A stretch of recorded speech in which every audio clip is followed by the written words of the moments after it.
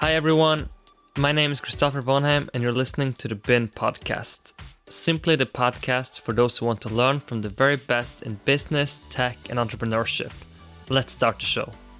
Ulrik Uhrenfeldt Andersen has served as CEO of Golden Ocean Management since April 2020.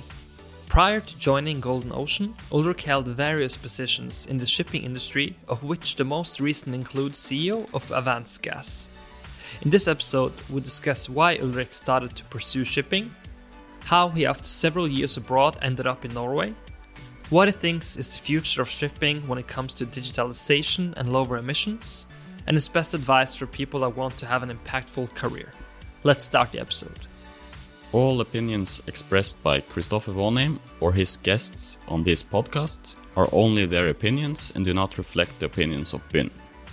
You should not treat any opinion expressed by Christopher Bonheim as a specific reason to invest or follow a particular strategy, but only as an expression of his opinion. This podcast is for informational purposes only. Okay everyone, welcome back. Super happy to be joined by Ulrik. And Ulrik, thank you so much for taking the time. Thank you for having me. Look forward to it. Can we start just in the beginning, in the upbringing? When did you find a passion or a spark for business in general? Do you remember how early? Very early, actually. I remember my mom and dad telling me that I was playing a money game with my little sister when I was 9, 10 years old. So I think I always had sort of not a clear ambition as to what I wanted, certainly not in the young years, but I remember sort of the first things that I wanted to work somewhere where you were wearing a suit. I thought that was pretty cool. That was sort of as much quantification I could give it. So I think I've always had a desire to do business, unconscious or consciously. So growing up then, you said you found interest pretty early. Did you try to start any companies, or was it just like a general interest, maybe reading the financial newspapers, etc.? Or how did that interest sort of grow during the youth? Reading. And I think today, I don't think you should have any regrets, but looking back, I think the idea of starting something yourself, I think I'm very fascinated by that. It's very difficult to start something on your own in shipping. It's very expensive. So I never did start anything myself. I guess I was never smart enough to get any good ideas. But I like the idea of starting something. I think it's something I respect a lot. But I did not start anything myself. I followed the newspapers. I went through the school system, and then I went to ordinary gymnasium. We call it in high school. I'm not sure how to translate it. And that went well. But I took a business 1-year degree afterwards, and there my grades got a lot better, and I just felt, okay, this is something I'd like to do.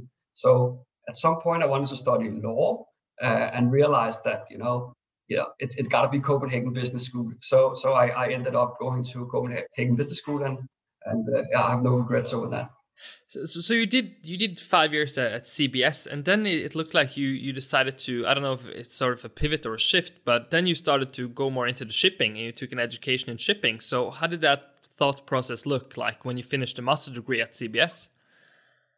Yeah, now I wish I could say that I just wanted to work in shipping, and my dad was a sailor or something like that. But the brutal truth is, it was completely random. So when I graduated in 2005, I had ambitions of starting a career, beginning a career, and what I wanted to do was that I wanted to start on a management trainee program, because I was aware that I knew something from business school, but I was also very much aware that you don't come out from the first day and rock the world. So by going on a trainee program, I thought it would be a good start. So I applied for a lot of trainee programs in Denmark. I originate from Denmark. So in Denmark, a lot of the big companies, Carlsberg, Maersk, and others, Novo, they have these the graduate programs. So I applied for them, and got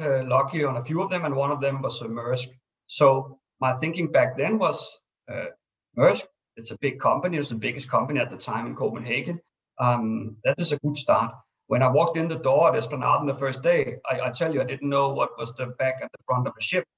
I didn't know that there were different vessels classes. I really hadn't thought about that. So it was a very green young man coming on his first day. But yeah, today I don't know if I know what's back and forth now. But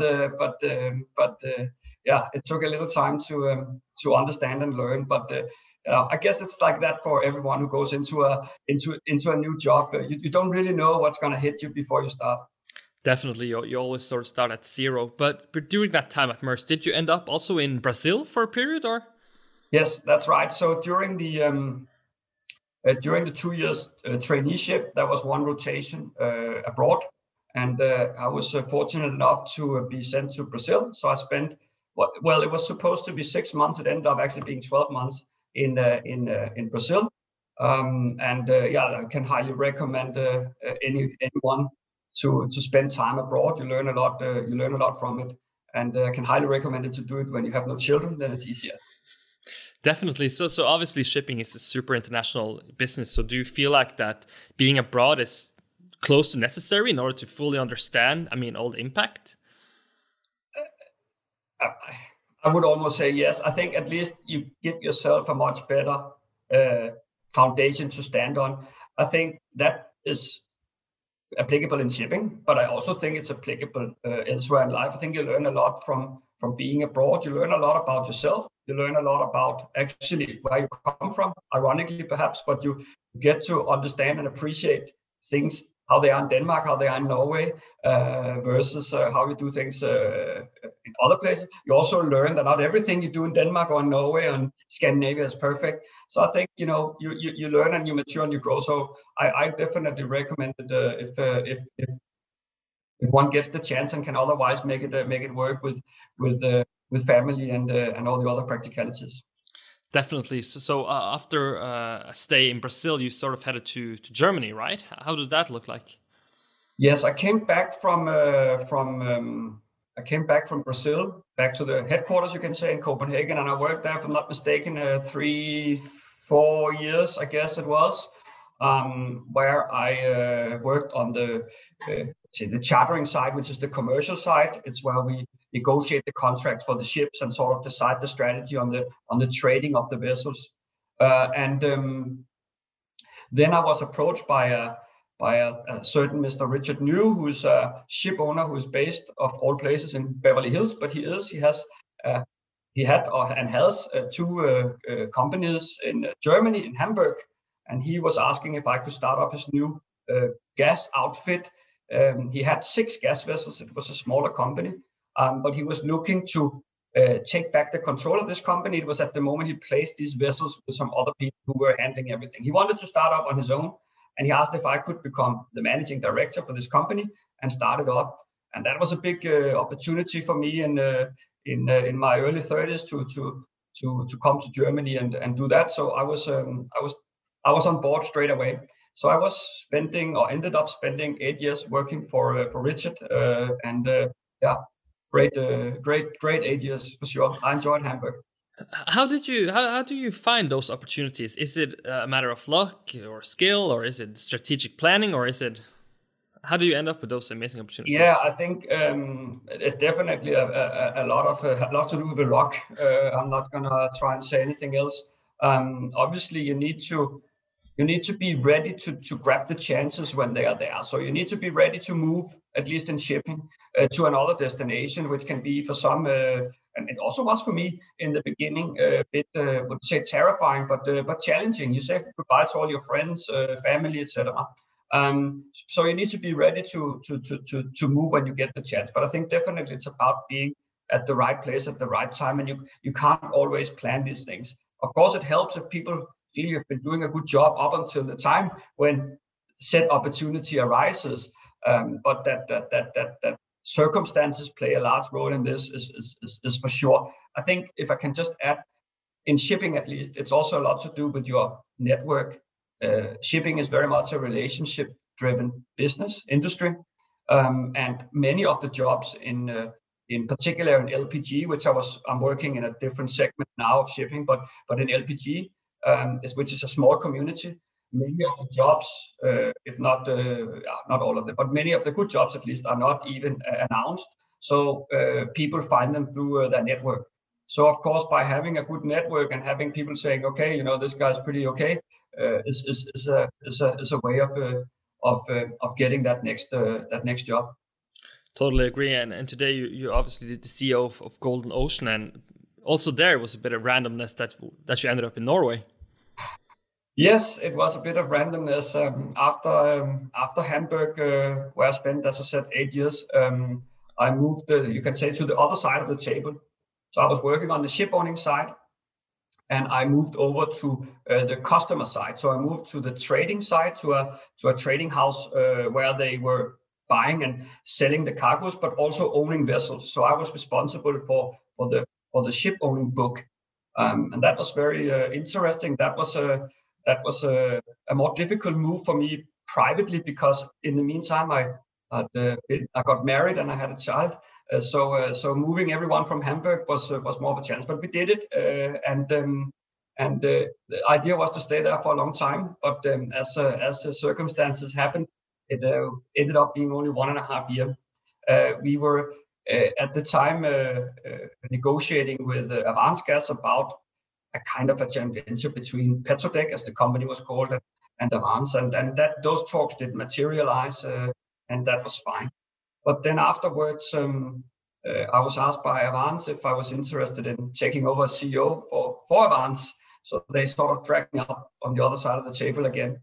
And I guess my heart was still, a little bit filled with the owner side. So I said yes to that. And after, no disrespect to Oslo, but it took a little, convincing of my wife moving from London to Oslo. We love it here, so don't worry. But it was a big move again, and it was very shortly after we had already moved. So I hope now that I can stay in Oslo for many years and take a breather.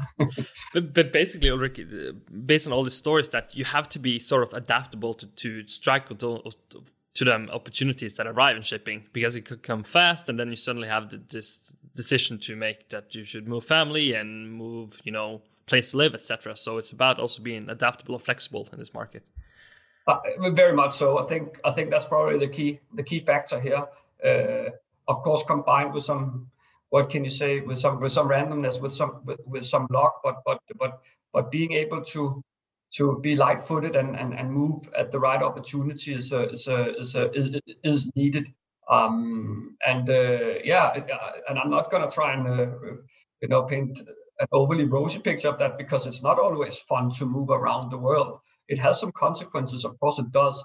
It also gives a lot. So it's that balance that you need to strike. But for me and my family, it has worked, and we have always stayed in the vicinity, at least after the family vicinity of Copenhagen, allowing us to go back. Clearly now we have a COVID situation, it's different, but from Hamburg we could drive up. From London it was relatively easy to fly back, many connections.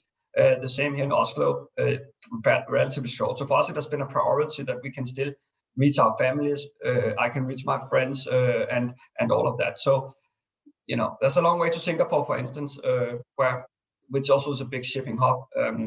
But that's a different proposition altogether, of course. So yeah, you got to find a way to make that work with your family. Otherwise, you shouldn't be doing it. It has to work on all fronts. Definitely. So now you've been CEO for Golden Ocean in 1 year. How do you summarize that? I mean, you've done it like the whole year of COVID as well. How has it been that year? Yeah, it's been a bit of a challenge in some ways, as we said, or as you said initially, it's a very international industry. So coming into a new job, and mind you, I came from the LPG side, so it's like coming from a different industry almost. You come into it's ships, all right, but it's it's different person gallery, both places, different drivers of the market. Everything is different. Yes, it's a ship, but otherwise there are many differences. So of course it takes time to adapt. So in a way, it was a bit of a blessing in disguise that there was COVID, because I think there would have been a big expectation for me to travel around the world, to meet our customers, to meet our brokers, to meet everyone. As I said, it's relationship driven. Everyone understood that would not happen. So that gave me a very unique opportunity to focus 100% in-house for the first 12 months. I did the video calls, I did all of the things, but it takes an hour instead of a week to go to Singapore. So I think that has been, as I say, actually working well for me. Don't get me wrong, I want COVID to stop right now, but coming into the job, it was a huge advantage. So I spent the first 3 months with a notebook under my arm, walking around in the company, speaking to everyone, calling all the funds, calling our customers, getting to know, what is Golden Ocean, how we perceive, what are we doing right, what are we doing wrong. As I said, that's a reason you have, even if I talk a lot now, there's a reason you have 2 ears and 1 mouth. And that means that in that period, you listen and you observe. And then when that process was over, it took about 3 months, I would say. I guess in a way it's still ongoing. You learn all the time, but to take the first big steps, we put together a plan, a strategic plan or a business plan, and that's the one that we are now working after. Obviously, that strategy is being revisited all the time. Things change. The world is not static, but it sort of laid the foundation. So if that's sort of how I spent, I guess, the first 12 months, and they went by quick. For those people that are that familiar to Golden Ocean, can you describe the company a bit? Because obviously it's a huge company, like 100 vessels. So I mean, there's a lot going on. I mean, it's a huge operation, of course. Yes. So Golden Ocean is the largest listed owner of Capesize vessels, and Capesize vessels are the largest vessels in the dry fleet. So we work in dry cargo. It's transporting mainly iron ore, coal, grains, and other commodities. But these are the three main ones. There we have, as you say rightly, we have just shy of 100 vessels. What do we have? We have 3 representations. We have here in Oslo as the headquarters. We have a small outfit in Antwerp. We have a larger office in Singapore. And we are 42 employees. So we what do we have? A market cap of 1.5 billion, I guess, US dollars as of today.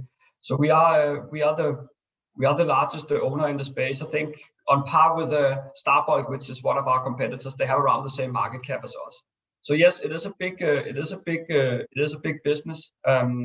It takes time to get an overview, of course, of an organization that size. And maybe I should add also that Golden Ocean is one of the companies that belongs to the Fredriksen Group. So Fredriksen is the majority shareholder, and he's also on the board. So he has a great interest in Golden Ocean. Definitely. So let's talk a bit about the market, because from your experience, like, how much destiny control do you feel you have of the trajectory of the company? Because let's compare it to a SaaS company, a software company. You can maybe have more destiny control in how to grow it. But in shipping, I mean, there's a lot of things that you really can't control, whether it's GDP growth in India and China and those macro political situations. So how do you see that playing out in the shipping field? Yes, it's the charm and it's the frustration at the same time, because you're absolutely right. Shipping, we are derived. You can say the demand for shipping is derived, meaning that we are in the hands of the demand for iron ore that will then create a demand for shipping, and that goes for the other commodities as well. And of course, the demand for iron ore depends on, as I say, GDP growth. It depends on what is China doing, and a lot of other factors that are completely beyond our control. So yes, I think versus a software company, certainly there's a lot less of the growth factors that we can control.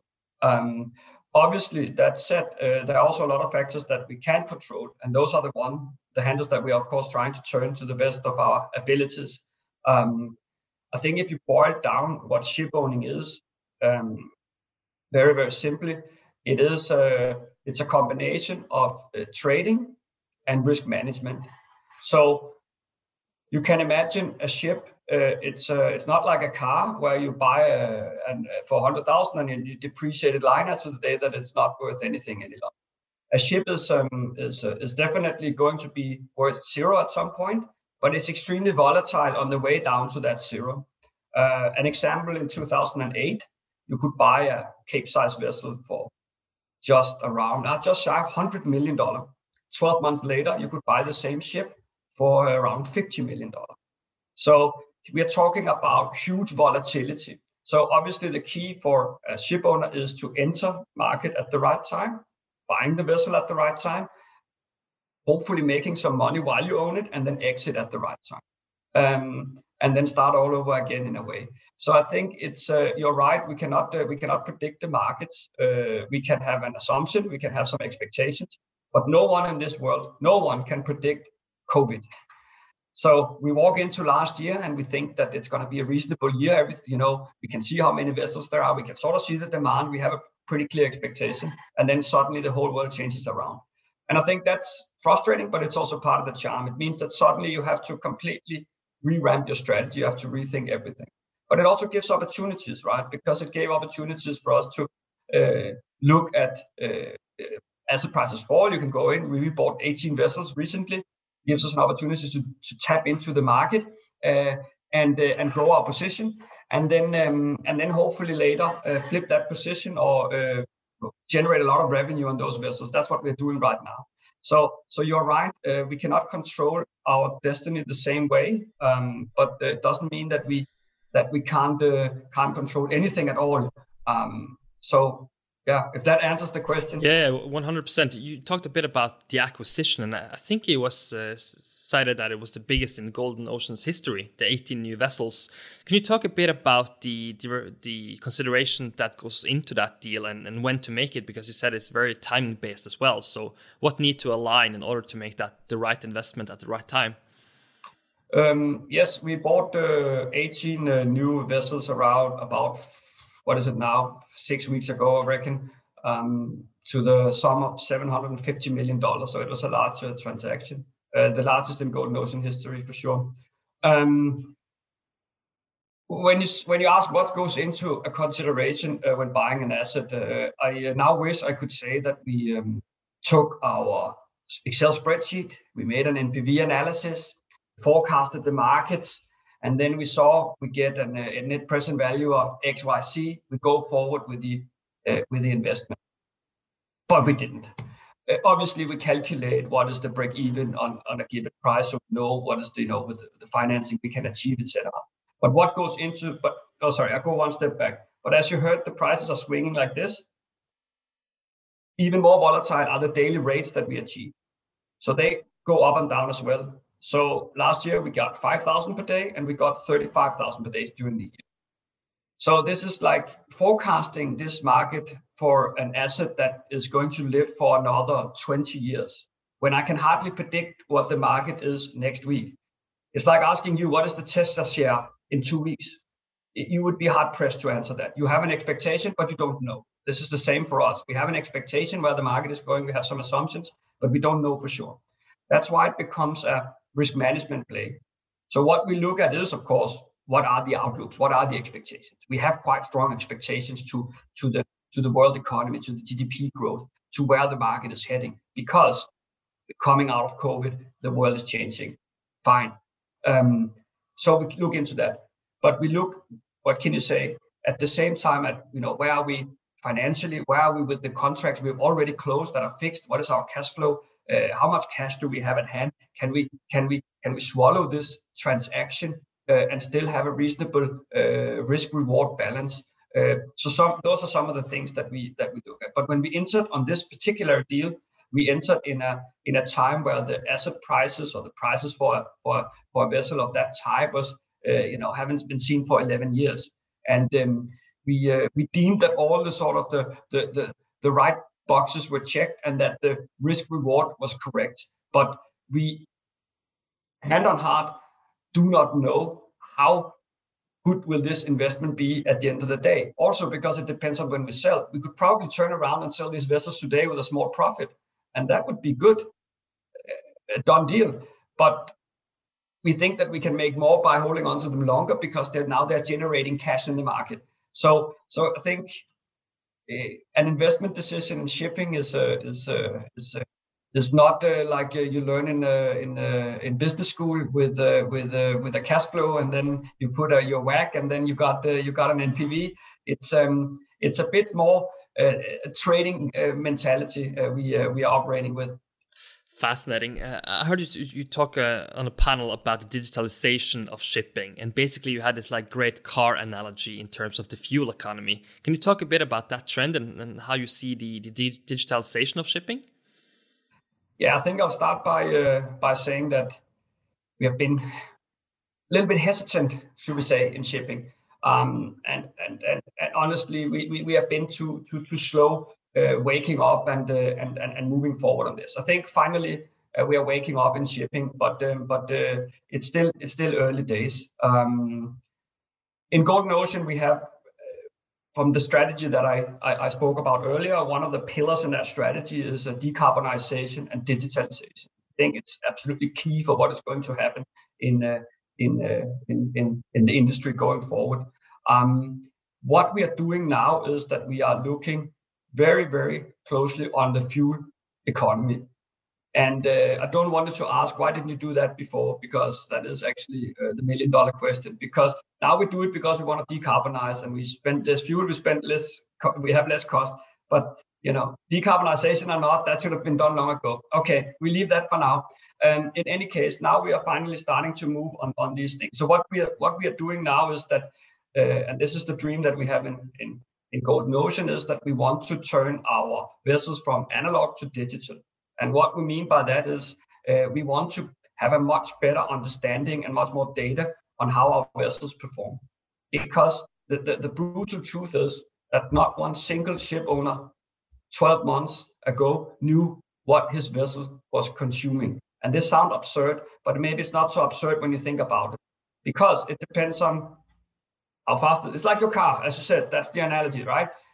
How do you know what your own fuel consumption is on your car at home? No, you don't, because it depends if you go uphill or downhill, if it's cold, if you go fast, if you accelerate, if you de-accelerate. This is the same for a ship. The problem in shipping has been that you get a reading once every 24 hours done by a captain or chief engineer on a little needle down in the engine room. Now what we are doing is, actually as we speak, we are rigging up sensors and mass flow meters on all of the important measurements like you would do on a car. We get a live feed from that into our IT systems, meaning that we get a read every 5 minutes instead of every 24 hours. Obviously, that gives us a much better understanding of resistance, of current, of what can you say, of the calibration of the engine, of the fouling of the hull. If there's a lot of, growth on the hull, it goes slower. So we get an understanding of the ship.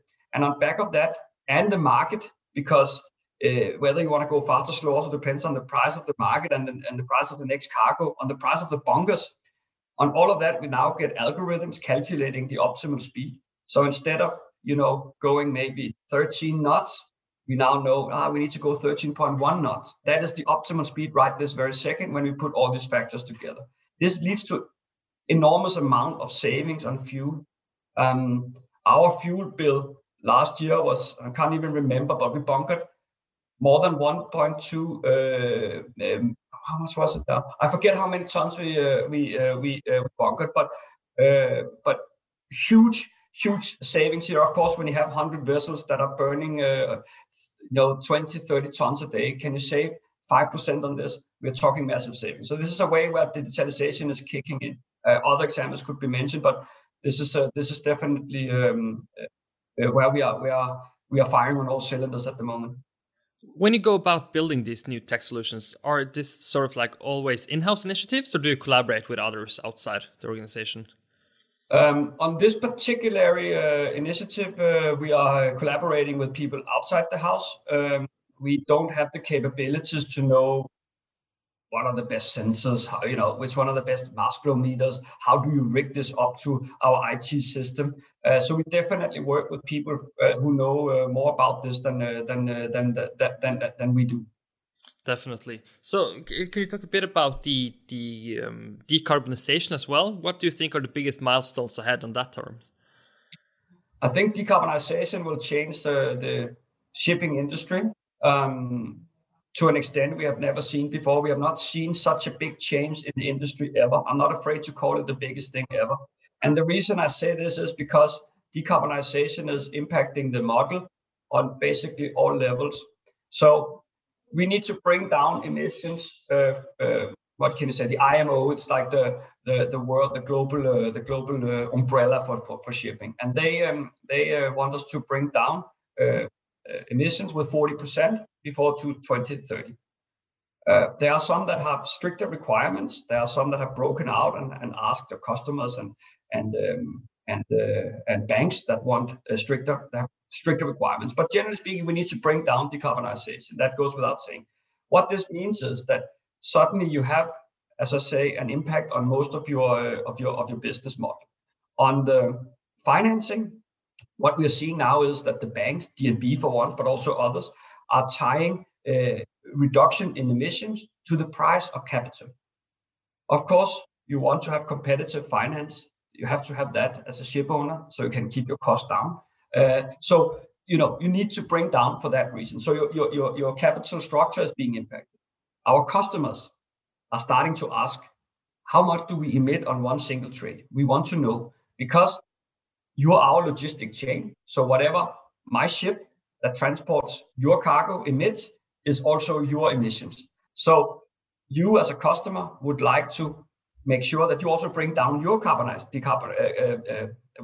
emissions, because otherwise you have problems with your banks. So our customers start to demand this. We also see our employees. If you want to attract and retain employees, you need to have a plan for this. You need to have some visions around this. We want to take responsibility. We want to do what we can. And then, of course, finally, and I think this is also very important, maybe I don't know if it's the most important one, but very important, is that prices of the assets will be impacted. So if you have an old vessel that is emitting a lot, it will be difficult in the future to sell it to the customer. So he would want to pay a lower price for that because he needs to go on carbon offset for the high emissions, whereas a modern vessel will not need to do that. So you can charter that at a higher price. Obviously, then your prices on your old tonnage will dip more than on modern tonnage. That's why we believe in focusing on modern tonnage, and that's why we believe decarbonization is, it's everything. It's going to change everything, as I say, on all parts of the business model. And of course, finally, the investors want to see ESG compliance as well. Just to take it all. Definitely. I just wondering, like in this scenario, is it good to be so big as Golden Ocean, or does it make it a bit more complicated having this enormous fleet in terms of that? Maybe would it be easier to be a smaller operator, to be a bit more agile and to maybe sort of be more agile on this, or is it good to be as large as Golden Ocean? I think it depends. I think for us, if you're very, very big and have a very, very old fleet, obviously you have a bigger task than if you're very small and can perhaps quicker change. But I'll say to begin with, our fleet is only 6 years of age average, which is the lowest by far among the stock listed owners by a margin. So it doesn't mean we can rest on the laurels, but we have a pretty good starting point. Then I will say that you can have different strategies for different companies. It may not be that everybody wants to pursue a strategy of having modern tonnage. There can well be a strategy that is, okay, we don't have the latest technology on board. We don't invest a lot in our vessels for digitalization, for all these kind of things. We keep our costs down, and then we fix to people who are not so interested in the emissions. And there are a lot of people out there that are not interested in emissions. Correct, the Cargill, Trafigura, the big miners, and a lot of people those we know will be interested in that. But there's also going to be a lot of smaller players that are not so interested. So I'm not saying that there is only one strategy for a ship owner, but I think for Golden Ocean's point of view, where we want to position ourselves, I think we want to focus on that. And then with a young fleet and what can you say, the critical mass and the knowledge and the what can you say, the base that we stand on, I think it's an advantage to be big. And we have already sold 2 vessels this year, two of our oldest vessels, and the 18 we have bought are from 2020 and 2021. I think a couple from 19, but very, very modern. So So we are renewing in that sense, and it's something we will continue to do. So obviously you cannot do like this, and also the world will also not change like this. Something that you gradually over the next 2-3 years, let's call it that. Definitely, it makes sense. So, I mean, a lot of the listeners listening right now are curious about how you spend your day and how you are trying to be as productive as possible. Can you sort of explain like a typical day or week for you when you're trying to be at most productive as possible? Yes, obviously I'm working from home now, as you can see, which now we've gotten used to it. But yeah, I think, well, at least for my own sake, prefer to be in the office and to have everyone around. That said, I think for me, being productive is a matter of making sure not only that I'm productive, but the whole organization is productive. And I have a mantra that is simplification. Don't overcomplicate things. It leads to what I call pseudo work.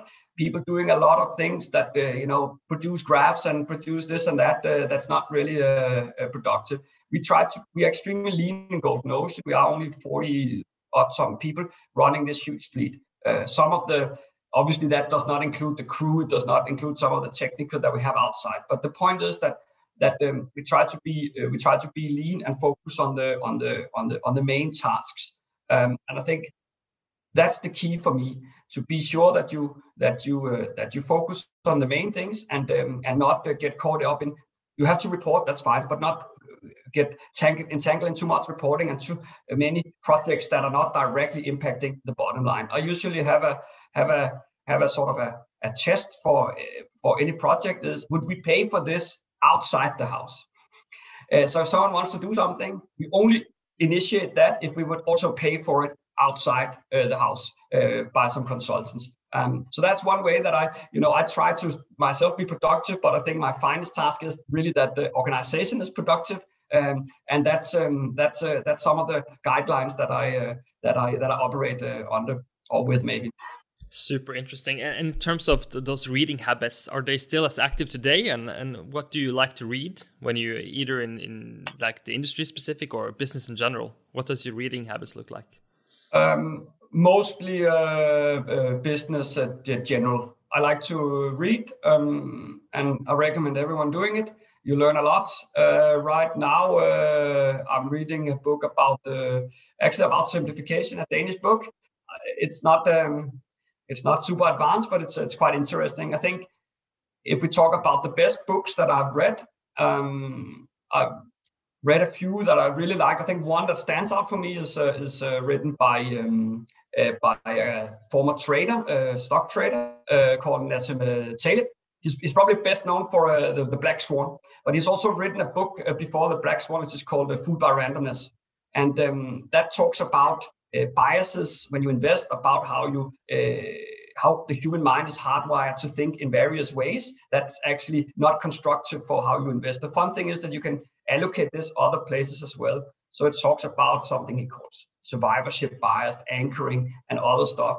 And it's really useful, and it really opened my mind. I can highly recommend that book for everyone. There's some very very interesting points in that book. One of the points that I really like is how he points out that people that invest, it could be other things they do, but they have a tendency of saying when something goes right, it was because they knew what they were doing, they called the shot, they predicted everything. But when something goes wrong, it was because they were unlucky, of course.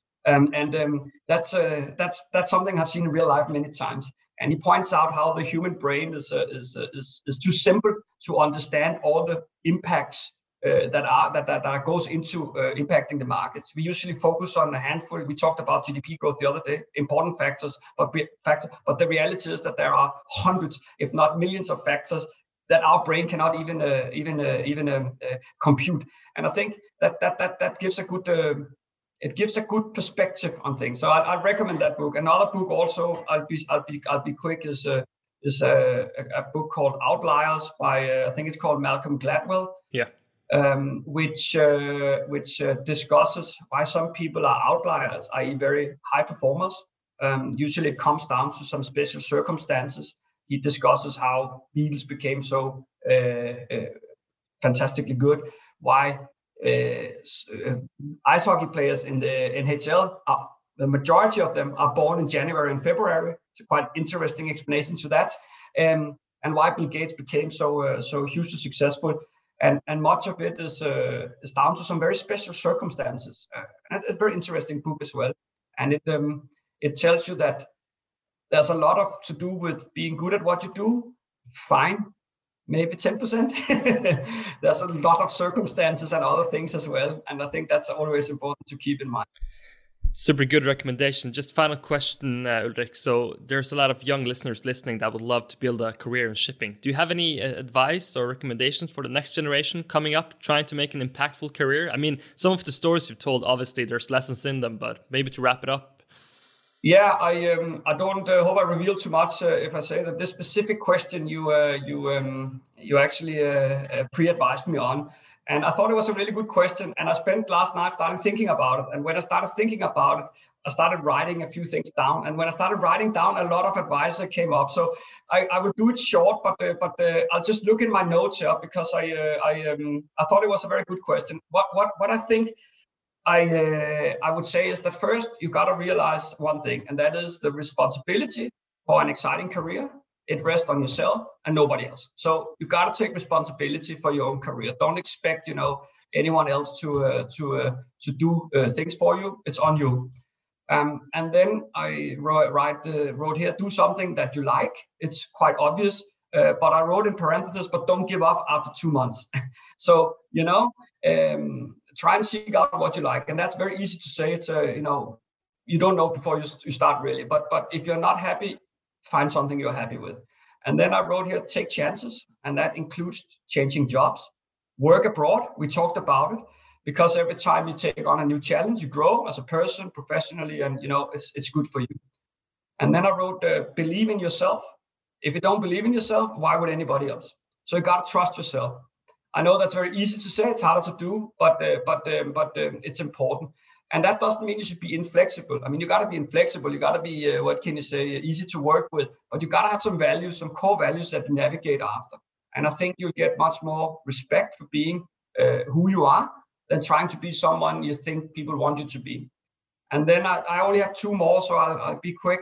I wrote here, never be afraid to seek advice or receive feedback. It's a good thing to get feedback. It's a good thing to seek advice. We don't know everything in the world. I still seek advice. And then, very importantly, don't take things personal. Never. And remember, your career is just a job after all. Don't take it all too seriously. Remember to have some fun along the way. That's that was a few of the things that was more, but we'll save that for another session. I mean, that's perfect. Or again, especially the last one, don't take it personal, because like you said, in business, there's so many variables as well. So it's a bit tough to always blame yourself and be personal about everything. You should definitely not do that. It's life is too short for that. Definitely. Okay. Thank you so much, Ulrik, for taking the time. It was a big pleasure to have you on. Yeah, likewise. It was a very fun to be on the podcast. And thank you. Hi everyone, Christopher here again. Just a few things before you leave the show. If you like this episode, it would be great if you could give it a review and also share it with your professional network. If you want to get in touch with me, Twitter is the place. Just go to @ChrisVonheim. You can also find this information in the show notes. Hope to see you tune in to the next episode, and take care.